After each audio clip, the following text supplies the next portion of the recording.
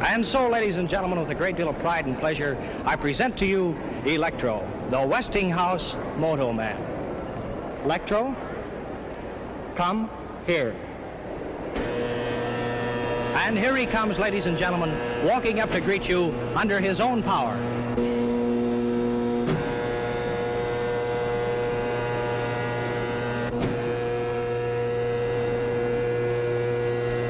Stop.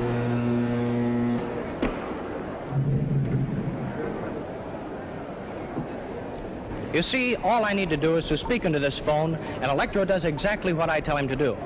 Sometimes. But I don't see why I'm telling Electro's story when he's perfectly able to tell his own. So let's listen and see what Electro has to say to us today. All right, Electro, will you tell your story, please? Who? Me? Yes, you. Okay, Toots. Ladies and gentlemen, I'll be very glad to tell my story. I am a smart fellow, as I have a very fine brain of 48 electrical relays. It works just like a telephone switchboard. If I get a wrong number, I can always blame the operator. Thank you. And by the way, I see a lot of good numbers out in our audience today.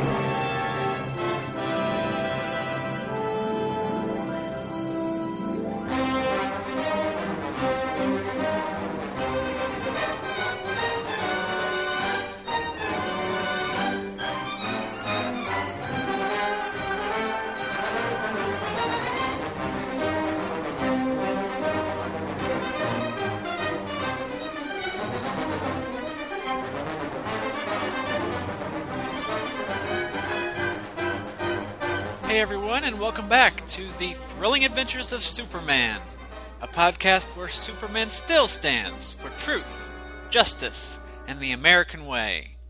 I am Michael Bradley, and this is episode 19.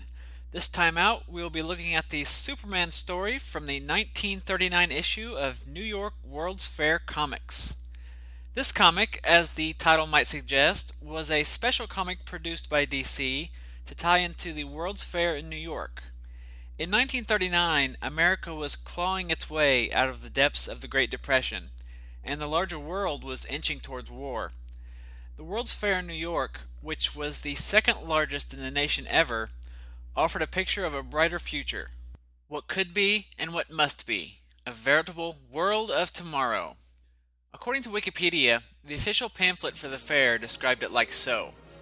The eyes of the fair are on the future, not in the sense of peering toward the unknown, nor attempting to foretell the events of tomorrow in the shape of things to come, but in the sense of presenting a new and clearer view of today in preparation for tomorrow. A view of the forces and ideas that prevail as well as the machines. To its visitors, the fair will say, "Here are the materials, ideas, and forces at work in our world. These are the tools with which the world of tomorrow must be made. They are all interesting, and much effort has been expended to lay them before you in an interesting way. Familiarity with today is the best preparation for the future."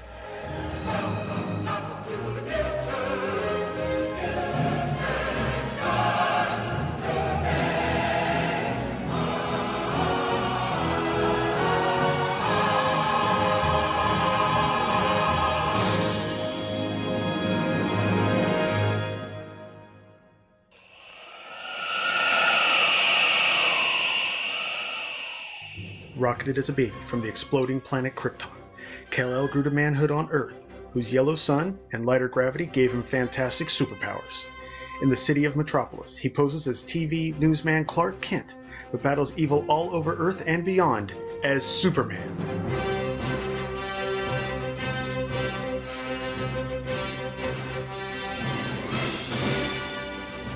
Superman in the Bronze Age is a weekly podcast following the adventures of Superman from 1970 to the Byrne reboot in 1986.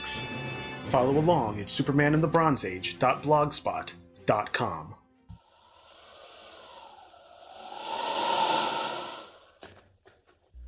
The 1939 issue of New York's World's Fair Comics was first made available at the World's Fair itself on the fair's opening day of April 30th, 1939. It was produced primarily to be sold at the New York's World's Fair. However, there were also advertisements in the comics that we'll be covering over the next few months where you could clip a coupon, mail it in with the money, and order the comic that way. There is no date or even a year on the cover of the book, because the book was sold during the entirety of the fair, which was open from April to October. There's no number either, and I've always supposed that they fully intended this to be a one-time deal. However, the next spring they would release another World's Fair comic, which we'll be talking about down the road. The comic was a whopping 96 pages and had a heavy cardboard cover rather than the paper cover like a regular comic. It had a cover price of 25 cents, making it the largest and most expensive comic that they had produced to this point.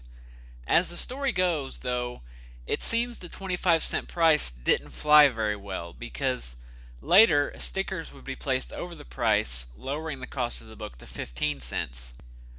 This book is historic as far as Superman is concerned anyway, because it is the first time that Superman has appeared in a comic outside of Action Comics, which is a significant first step in the journey that will eventually see the Superman family expand into an entire line of titles, and that will include Action, Superman, World's Finest, Adventure Comics, and Superboy, as well as Superman's pal Jimmy Olsen, Superman's girlfriend Lois Lane, Supergirl, and more. The cover, the main part of the cover anyway, was by Vin Sullivan, who was also the book's editor, and this cover was actually his last artistic effort for the company. It shows a kid standing in front of the Trilon and the Perisphere, two structures that were constructed especially for the World's Fair, and they were pretty much the iconic symbol of the fair in all its marketing, both then and even today. Down the right side of the cover are 5 headshots illustrating some of the many features inside the book, including Superman, Zaytara, and others. The Grand Comic Books Database credits these headshots to Fred Gardner, and I'm not sure that I quite agree with that, but I'm going to defer to them on the credit because they just know more about it than I do. If it is Gardner, this book marks the first time that Superman has been drawn by someone other than Joe Shuster, or the Shuster Shop. And regardless of who the cover is, though, the most striking thing about the Superman image on this cover is that Superman is colored with blonde hair, which, given the time that this book came out, is a bit eye-opening. Inside the book, Superman's story actually has a title, Superman at the World's Fair, which isn't really the most imaginative title, but given that it's the first Superman story that's actually been given an official title, we gotta take what we can get. The story is only 12 pages, where Superman's stories to this point have typically been 13, except for the one in Action Comics number 5, which was only 9 pages for some reason. The story, as always, was written by Jerry Siegel and drawn by Joe Shuster. I couldn't find any other credits for this issue anywhere, so it's possible that Shuster did it all by himself.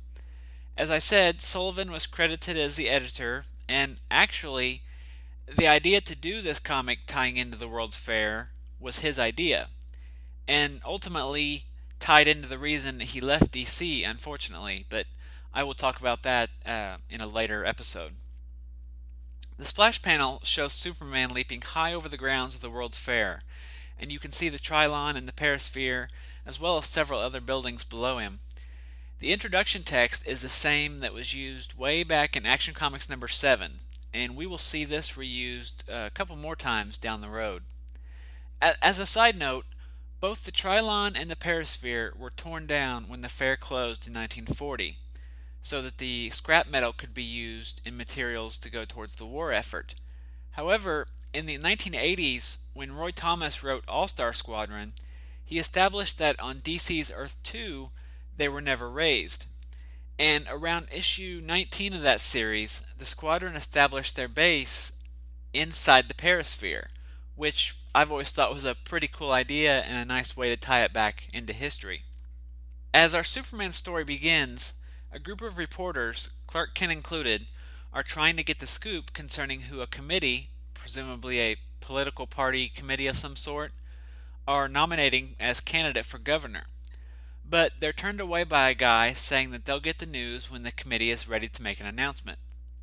As the group of reporters walks away dejected, Clark Kent slips away into a nearby alley. Shedding the guise of Clark Kent, Superman crouches down, then leaps straight up as the narration tells us, not inches, not feet, but yards. Story after story zoom by as Superman finally alights on a small ledge outside the building's 10th story. Perching outside a window, Superman listens as the chairman recommends to the committee that Tom North be nominated. The committee is unsure that North is the right choice, but grumble that there's no use holding out since the chairman has the final say. With news that North is the new candidate, Clark is soon back at the Daily Star, and the paper immediately goes to press with the front page headline. A little later, the committee prepares to make their announcement, but they're surprised to find out that all the reporters are gone.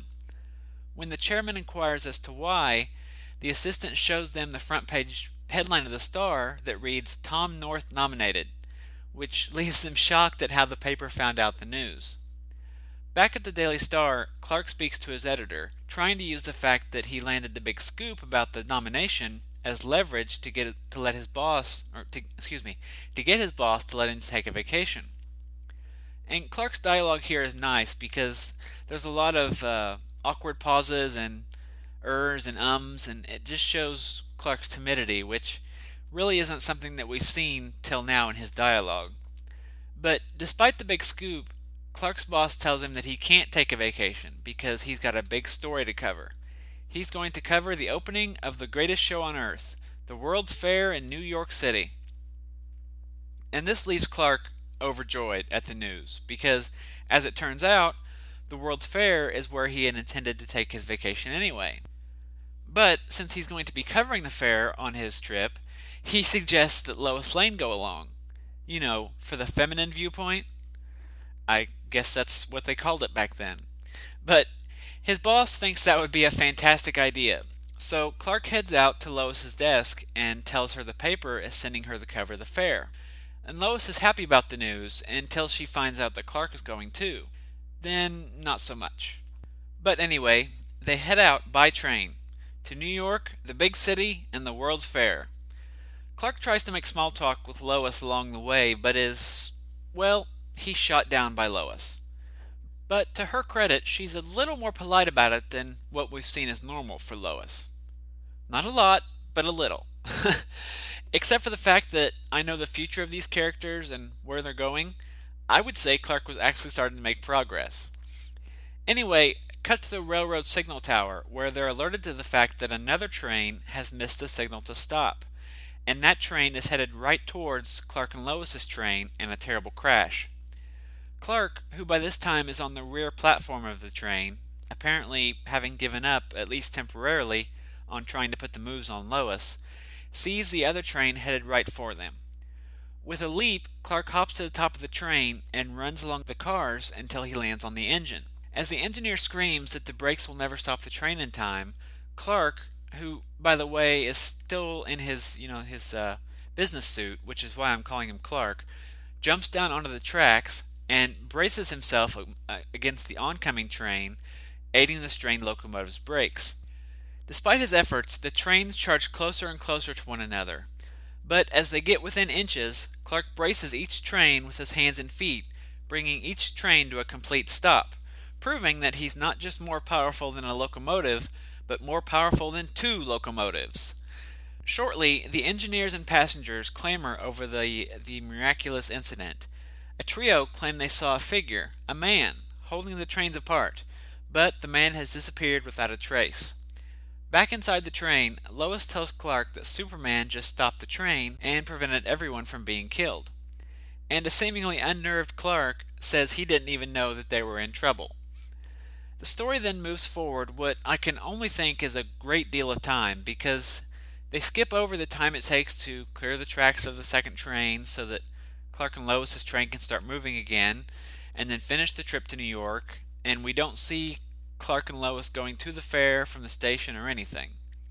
But anyway, in the next scene, Clark is touring the grounds on opening day of the World's Fair. Alone, as it seems Lois has slipped away from him. But Clark is unconcerned, saying that it won't take much effort to find her. However, as Clark is looking for Lois, we then get the return of Super Eavesdropper, when Clark stops his search to listen in on a completely private conversation between a sculptor and the fair's organizers. Apparently, the sculptor had created a statue for the infantile paralysis exhibit, but because the construction of the exhibit is way behind schedule, it's not going to be finished in time to open. The sculptor is a bit annoyed by this, worried about all the children that would have benefited from the display, and wondering how the fair will raise money for them. Later, Superman makes an appearance, landing at the site of the unfinished exhibit, where no one is working. So apparently the exhibit wasn't all that important after all.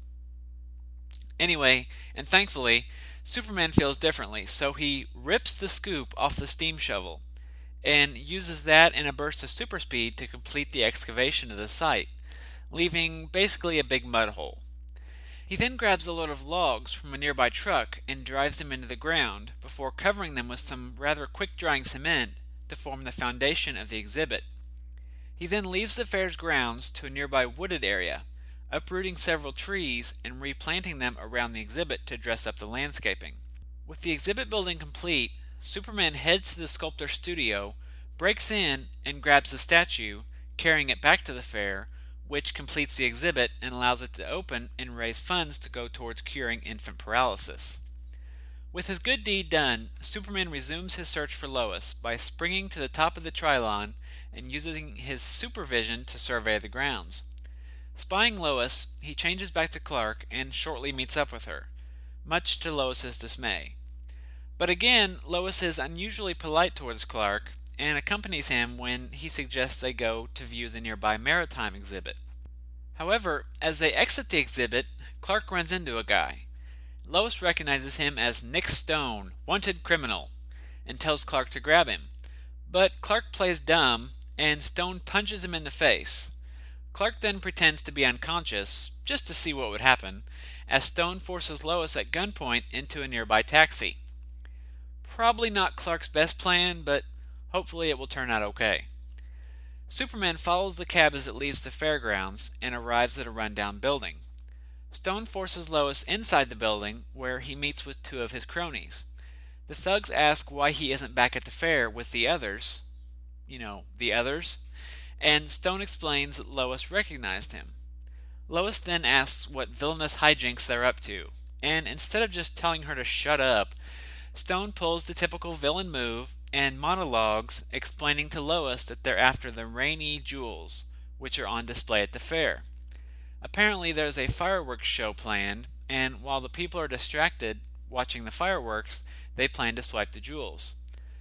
Of course, having just told her this, Stone decides that he must shoot Lois to keep her from telling anyone else. So he pulls his gun and fires. But at just that moment, Superman bursts through the window and speeds towards Lois in the blink of an eye. As the bullet is mere inches from Lois, Superman reaches out and grabs the bullet with his bare hands. He then sets his sights on the crooks, body slamming and making quick work of them before grabbing Lois and making an exit. As Superman leaps through the city with Lois in his arms, Lois tells Superman to stop so they can talk. There's so much she wants to tell him, she says. But Superman says this is no time for silly romance. There's danger afoot, criminals to stop, football games to win. Actually, he doesn't say that. In my mind, though, that's what he says. So, back at the fair, two of Stone's thugs keep an eye on both their watch and the jewels' guard. As the fireworks begin, one of the thugs shoots the guard while the other rushes for the jewels. Inside the stadium, the crowd thrills to see not just the fireworks, but another amazing spectacle, Superman descending down from on high with Lois safe in his arms. Superman arrives as the thugs take off in the car. Depositing Lois, Superman gives chase, and the thugs are soon surprised to find Superman not only catching up to the car, but running alongside it. Superman warns them to pull over, but the crooks refuse, so Superman finally grabs the car, tipping it over and pulling the thugs out himself. With one thug under each arm, he heads back to the fair, leaving them and the jewels with the authorities. Nearby, a parachute makes ready to jump from a tower to amuse the audience. He jumps, but as he falls, his parachute malfunctions and doesn't open. Superman sees him falling and with a mighty leap is able to catch the jumper and land safely on the ground. Superman admonishes the jumper to be a bit more careful next time and is about to leap off when a pair of arms wrap around Superman's neck, very much to the surprise of Superman. Superman spins to find Lois staunchly clinging to the Man of Steel. Superman tries to shake her, even going so far as to do a series of violent flips through the air, but Lois hangs on unwavering. Finally landing back on the ground, Superman asks what he has to do to get rid of her, but Lois flirts with Superman before planting a big one right on his cheek. Superman is shaken by her brazen behavior and with a, "Hey, look over there!" leaps off, leaving Lois in the dust. Secluding himself behind an exhibit, Superman does a quick change back to the guise of Clark Kent and again meets up with Lois, who it seems is back to her old self because Clark no more pops around the corner and she begins screaming how much she hates him. Old habits die hard, I guess. Sometime later, back at the Daily Star, the editor praises Clark for his story on the fair, and Clark says readers should take his advice and go see the fair for themselves, because it's something no one can afford to miss. The end. Okay, confession time. Since starting this podcast 5 months ago, I have been dreading this story. Dreading. I first read this back in late 2004 or early 2005, whenever the DC Rarities Archive Edition was released. I didn't like it much back then, and whether it was my mood at the time or slogging through all the stories in both the 1939 and 1940 World's Fair comics in just a short amount of time. I mean, all the stories in both books are pretty much the same. They all revolve around the World's Fair. The adventure titles involve the hero foiling some plot to disrupt the fair. The humor strips are wacky fun at the World's Fair, etc. I read it again in 2006 when I first got the Superman Chronicles volume, and I don't remember that reading improving my love for the story any. I even gave John Wilson a hard time when he was getting ready to cover it on his show, warning him how bad the story was. I just remembered it being painfully bad.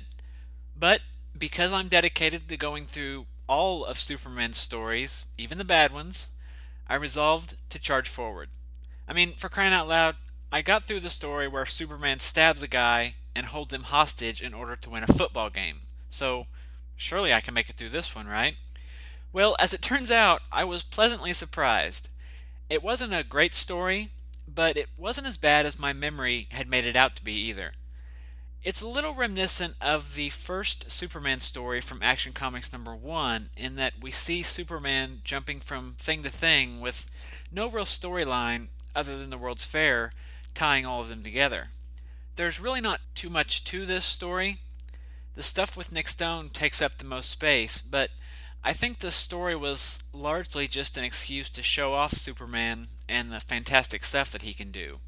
My guess is that DC was banking on this comic introducing the characters to people, or at least giving them their first, so to speak, first look at the character, if they hadn't read a comic book or seen the daily newspaper strip. Like I said, there were advertisements in the comics where you could clip a coupon and order the book by mail, but the majority of the issues were sold at the World's Fair itself. So that's why I think this story was meant to be basically an introduction to the character and show how cool he is. Given that, the fact that it's a little light on story is okay, I think. In fact, I'm a little surprised that they didn't either recap the origin in a new sequence or simply reprint the first page from Action Comics #1. But as I'm finding out by doing this show and Legends of the Batman and looking at other Golden Age material for both of those, comics in this era just didn't put a lot of weight on the significance of origins. They were all about jumping right into the action of things. I mean, Superman's origin was only one page in his debut, and Batman didn't get an origin until his 7th appearance. And even then it was only 2 pages. Most of the other characters around this time didn't get origins or backgrounds at all beyond what was absolutely necessary. But anyway, given that this was, I'm sure, an introduction to the characters, it's interesting to see how differently the characters are portrayed. I talked in the synopsis about the softening in Lois's portrayal, at least until the end of the story, but Clark too is different. He just seems a lot more brazen about using his powers. Right at the beginning of the story, we see Clark using his abilities to get a story. And this is the first time we see Clark, Superman, using his abilities for personal gain in a situation where Superman wasn't really needed. We've certainly seen him profiting from Superman before by getting the story of an arrest or a situation after Superman gets involved, but only after. And I don't know, personally, I don't really like seeing him take advantage of his abilities for that sort of thing. In more modern stories, they've even shown Clark being uncomfortable with it. I mean, he can't ever play on an even keel with regular folks because he's not a regular person. His abilities are who he is, and he just can't simply turn those off. But it just seems to me that Clark, even in this era, should be a little more, and I'm not sure humble or modest is the right word, but just a little less eager to use his abilities for his own gain. At least he changed to Superman first, though, so no one wonders why Clark Kent is dangling from the side of a building. Unlike on the way to the fair, we see Clark stopping the train, still dressed as Clark. His glasses are gone, but he's still in his business suit and whatnot. And on one hand, I like that because once in a while it's nice to see Clark just get in there and throw down without doing the change. Usually the dynamic shirt rip or the blue and yellow and red costume charging into action tops it, but once in a while it's nice.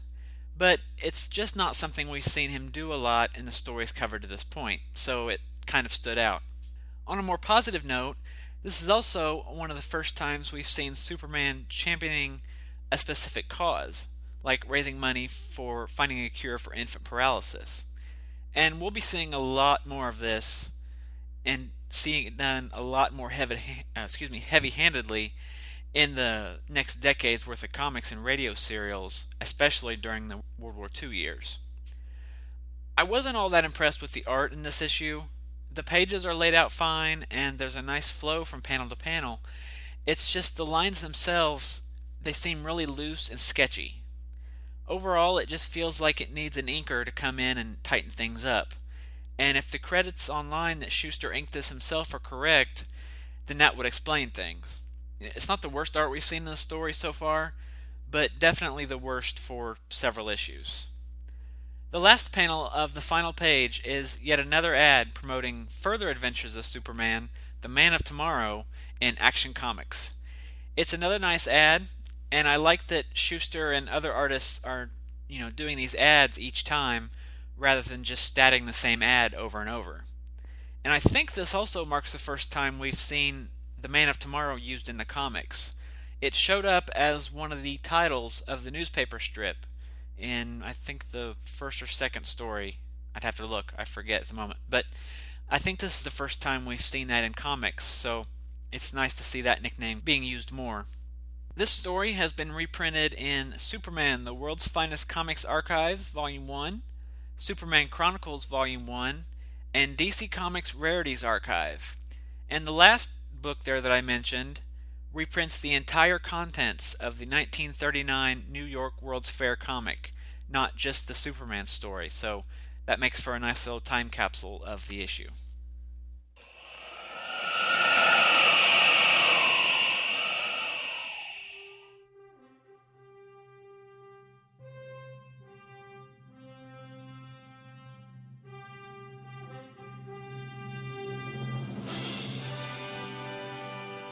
Over 70 years of history in film, television, radio, and comics.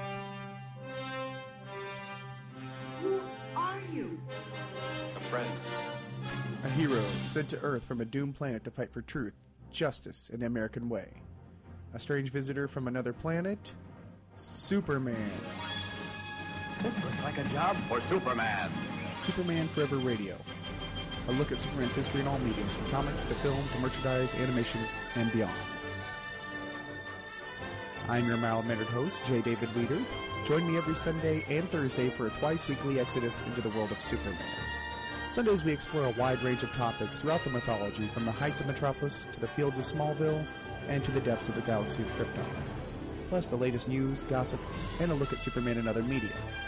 Then Thursdays, we review the Superman comics following the Infinite Crisis in 2006, all the way up to the present, month by month, issue by issue.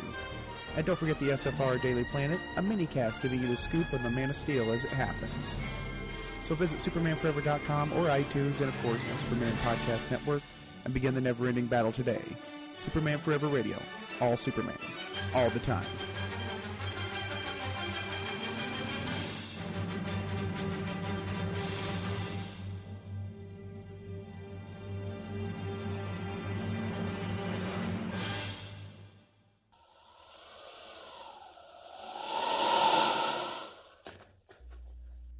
Normally in this part of the show, I would talk about other books that came out around the same time. But this book came out the same month as Action Comics number 12, so I've already covered all of that stuff back in episode 17. So my original plan was to give a little bit of history on the World's Fair and just give some more information about it. However, when I started researching, I found several great websites that are just chock full of information and pictures and just great stuff. So I'm going to put links to those in the show notes at greatkrypton.com, and you can check those out for yourself to get your fill on the history. What I thought I'd do instead is, since I have the DC Comics Rarities Archive, which, as I said earlier, reprints the entire contents of the issue, I thought I'd just go through that and share some of the stuff that was inside it. Like I said, it makes for a nice little time capsule of the issue. And I'm not going to do synopses of all the stories, but just to kind of get a feel of how this issue was promoting the fair and get a small taste of what visitors saw at the fair, or what they thought they could expect to see.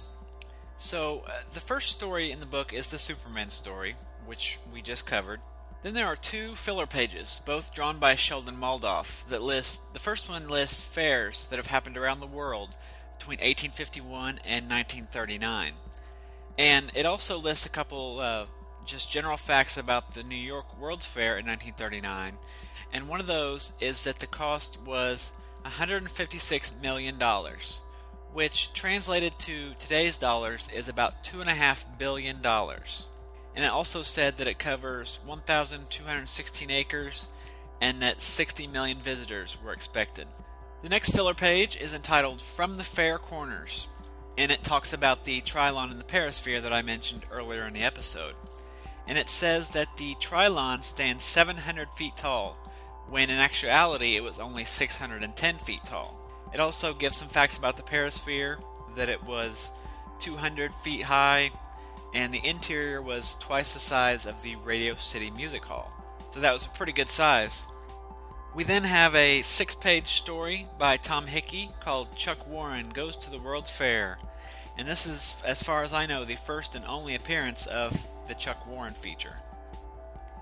Then we have a 2-page feature, Hanko Goes to the World Fair, 3,000 Miles on Horseback.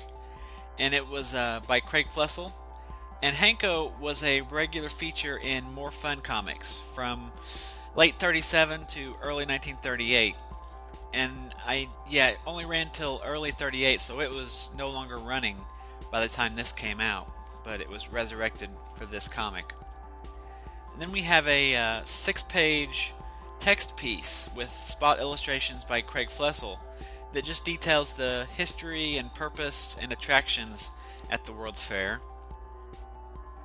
And then we get another 2-page filler drawn by Sheldon Moldoff that talks about, it's called Would You Believe It? And it just lists various facts about different attractions at the fair. And one of them it talks about is the Maritime Building, which we just saw Clark and Lois visiting in their adventure. Then we get a 4-page Butch the Pup feature called Butch the Pup at the New York World's Fair. And Butch the Pup was a 1-page filler that ran in random issues of Adventure and More Fun Comics, and they were all done by Fred Schwab. Then we get another 2-page filler drawn by Sheldon Moldoff called Cuff Notes from the Fair, which again just lists various facts. Interestingly, the title on this is mistitled Cuff Notes from the Far. So, evidently proofreading wasn't too big of a deal. We then get a 2-page Ginger Snap strip by Bob Kane, and that's normally a feature from More Fun Comics. Then we have a 6-page Scoop Scanlon 5-star reporter strip by Bill Ely, and as regular listeners know, that was normally a feature in Action Comics alongside Superman. Then we have another 2-page filler called Wonders at the Fair that talks about various exhibits, and it talks about how if all the Frankfurters that will be sold at the fair this summer were strung together, they would cover 3,000 miles. That's a lot of hot dogs, people. And then it talks about famous jewels of history are on display, but no word if the Rainey jewels were part of that display. And then, proving that sexism was alive and well in 1939, one of the features on this filler page reads, "Women drivers will be in all their glory when they climb into the speedy little gas autos. The idea is to hit anything in sight. The cars are capable of doing 15 miles per hour, but a revolving floor gives the sensation of going 30 miles per hour." Which is funny because women can't drive, I guess. Don't blame me, folks. I'm just reading the book. Then we have an 8-page feature called A Day at the World's Fair with Jim and Jane, and it was written and drawn by Craig Flessel, and it just features Jim and Jane going through various exhibits and talking about them. It ran in this book, and this exact feature was reprinted in the 1940 issue, but Jim and Jane never had any other stories in any regular features. And then we have another 2-page filler called Tidbits from the Fair that lists 9 strange facts from the fair, including a very racist depiction of a rickshaw runner. And then we have a 12-page Slam Bradley story. Slam Bradley at the World's Fair. Slam was, of course, by Jerry Siegel and Joe Shuster, and was a regular feature over in Detective Comics ever since the first issue of that title. And this particular story is interesting because at the end, Shorty Morgan, who was sort of Slam Bradley's sidekick, he mentions that they're going back to Cleveland. So once again, we see Siegel referencing his hometown. Michael Kaiser and I have really been enjoying these Slam Bradley stories over on Legends of the Batman, as we've been looking at them with Batman stories. And this one starts off, citing the police battling a gang of cornered gangsters. Slam Bradley, ace private detective, accompanied by his partner pal Shorty Morgan, decides to take a hand. Disregarding death, he races into the surrounded apartment and flings himself into the criminal's very midst. And it shows Slam and Shorty busting through the door into a room full of criminals. And Slam says, "So, you want to fight, eh? Well, here's a fistful of it." And he punches one of the ne'er-do-wells right in the jaw. Very awesome. After the Slam Bradley story, we get a 2-page filler, again by Sheldon Moldoff, called Curiosities from the Fair. And one of the things it talks about here is the Westinghouse time capsule. And it reads, 6939 AD. That's when the time capsule, buried 50 feet under the Westinghouse building, will be opened. This odd tube will contain a cross-section of our lives today. Newspapers, photos, etc., etc. Made of cupoloi, a copper alloy, it is believed the tube will resist water and the other elements and is 7.5 feet long. And if I can take a break for a minute, I actually did some research into this time capsule because I just find these time capsules fascinating. This is the Westinghouse time capsule, which, as the text said, is meant to be opened in 6939 AD, 5,000 years after the fair.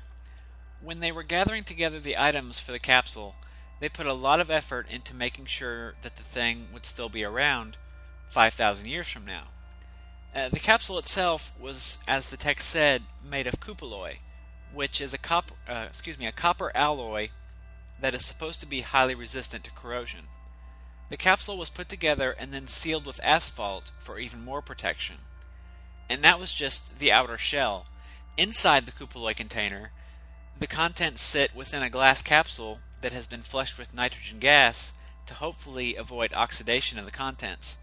As for the items themselves, They took a lot of care to make sure that none of the items would react with one another, that none of them would decompose into harmful acids or gases, and that none of them contained any liquids. There were a few organic items, such as seeds for wheat, corn, cotton, soybeans, etc., and all of these were sealed in glass tubes to hopefully protect them as much as possible. Items in the capsule were carefully selected to showcase how life was in the early 20th century.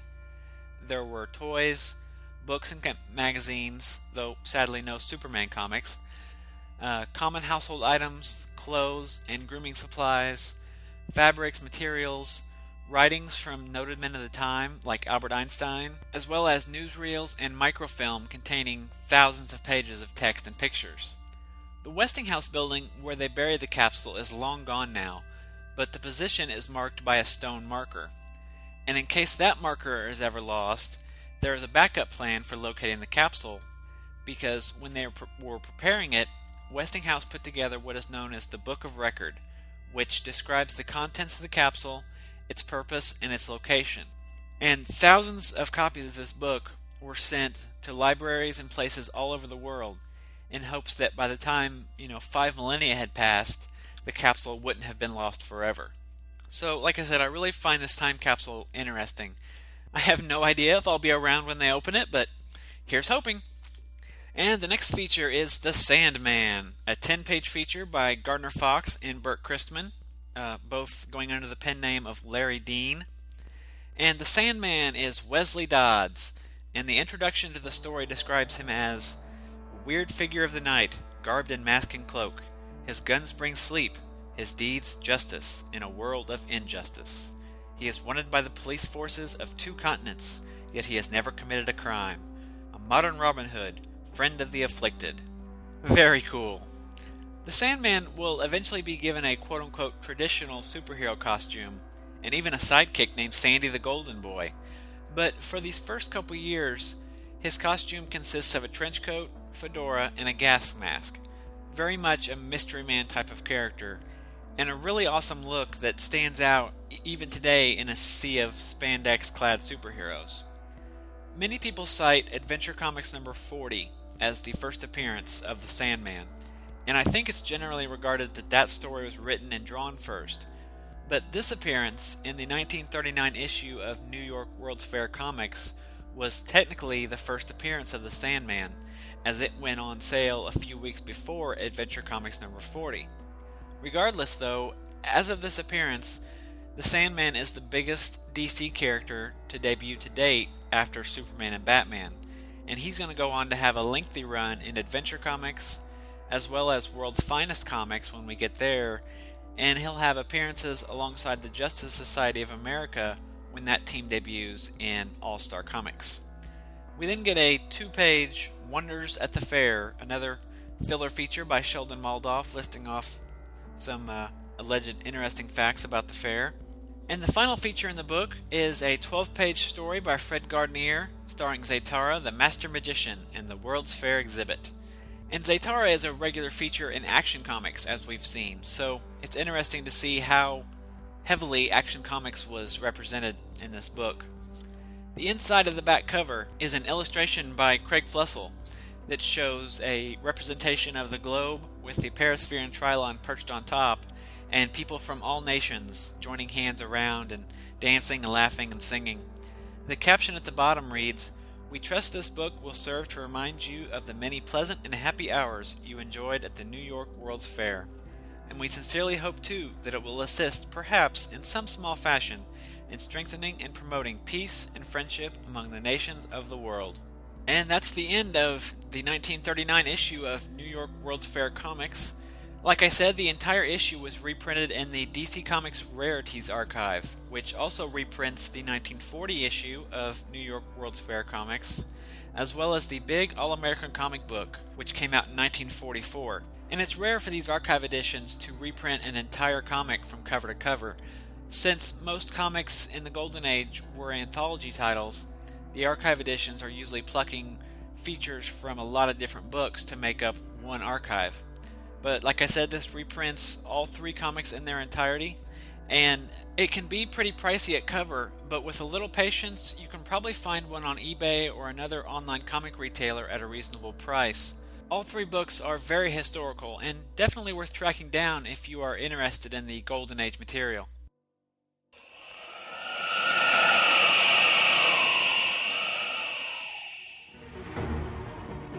Presenting the Amazing Spider-Man Classics Podcast, Year 2.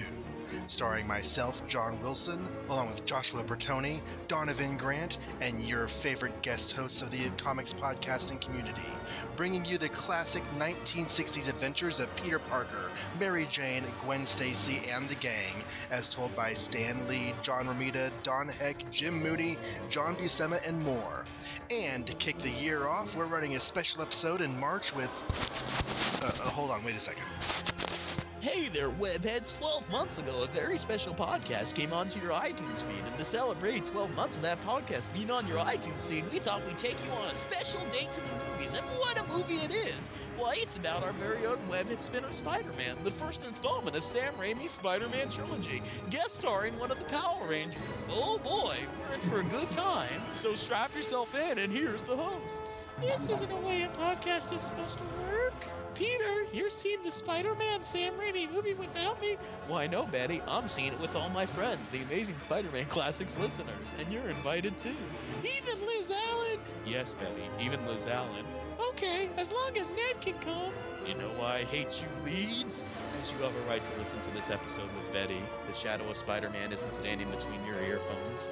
Episode 28 kicks off the new year with an in-film commentary on the 2002 Sam Raimi Spider-Man film. And then we continue on in future episodes looking at the further adventures of Spider-Man, an Amazing Spider-Man, Spectacular Spider-Man, and every guest appearance and cameo we can find. Only at Amazing Spider-Man Classics, found on iTunes and at amazingspiderman.libsyn.com.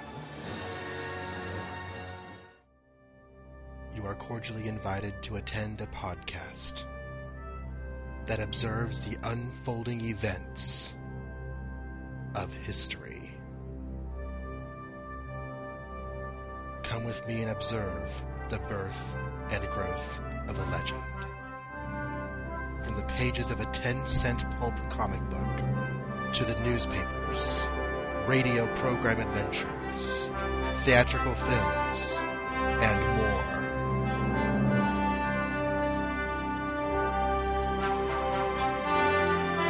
Witness the dawn of the superhero.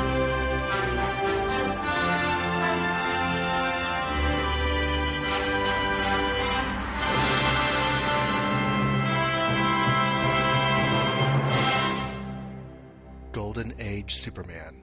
Available on iTunes and at goldenagesuperman.libsyn.com. Every legend has a beginning.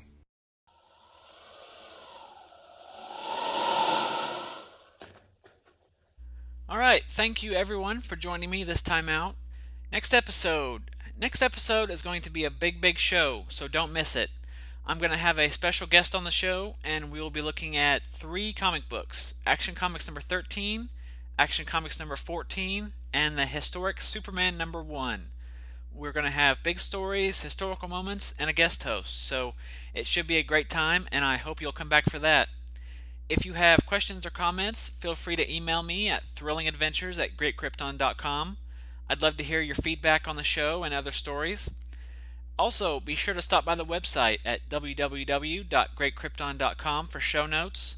I'll have those links in there for the information about the World's Fair, so be sure to check that out.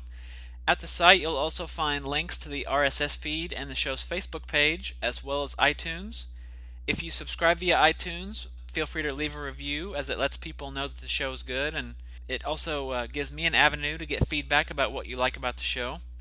The show is also a proud member of the Superman Podcast Network at www.supermanpodcastnetwork.com, home to many fine Superman-related podcasts and vidcasts. And finally, I invite you to check out my other show that I co-host with my friend Michael Kaiser, Legends of the Batman, where we are covering everything Batman from the beginning. And you can find that at batmanlegends.com. As always, Superman was created by Jerry Siegel and Joe Shuster and is copyright DC Comics. So thanks again for listening to the Thrilling Adventures of Superman. I will talk to you later. Goodbye.